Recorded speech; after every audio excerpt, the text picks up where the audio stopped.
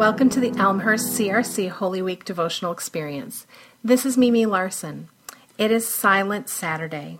Today's Bible reading is Matthew 12:39-40 and Matthew 27:57-60. Have you ever had to wait for something? Waited for spring break to start, or waited to hear if you got a job?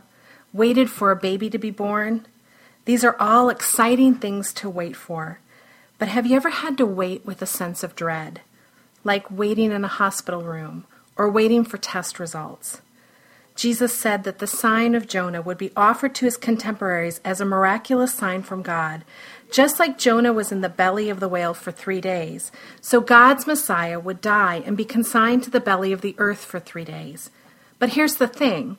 The Jewish people kept time like car rental companies. That is to say that any portion of a day counts for an entire day.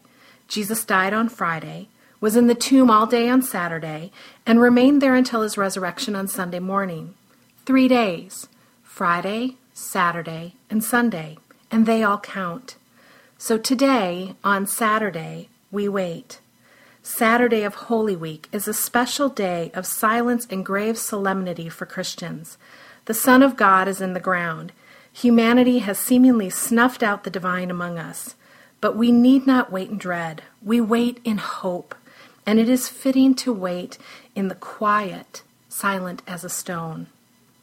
The activity for today is to take your rocks and turn them over. Hide whatever writing you have previously added to them. Cover the rocks with a piece of cloth or a coat, or put them away in a closet or a drawer. Spend some time as a family in silence out of respect for Jesus who died.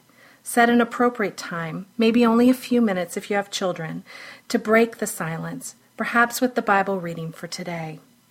Thanks for joining us. Grace and peace to you as we follow Jesus together.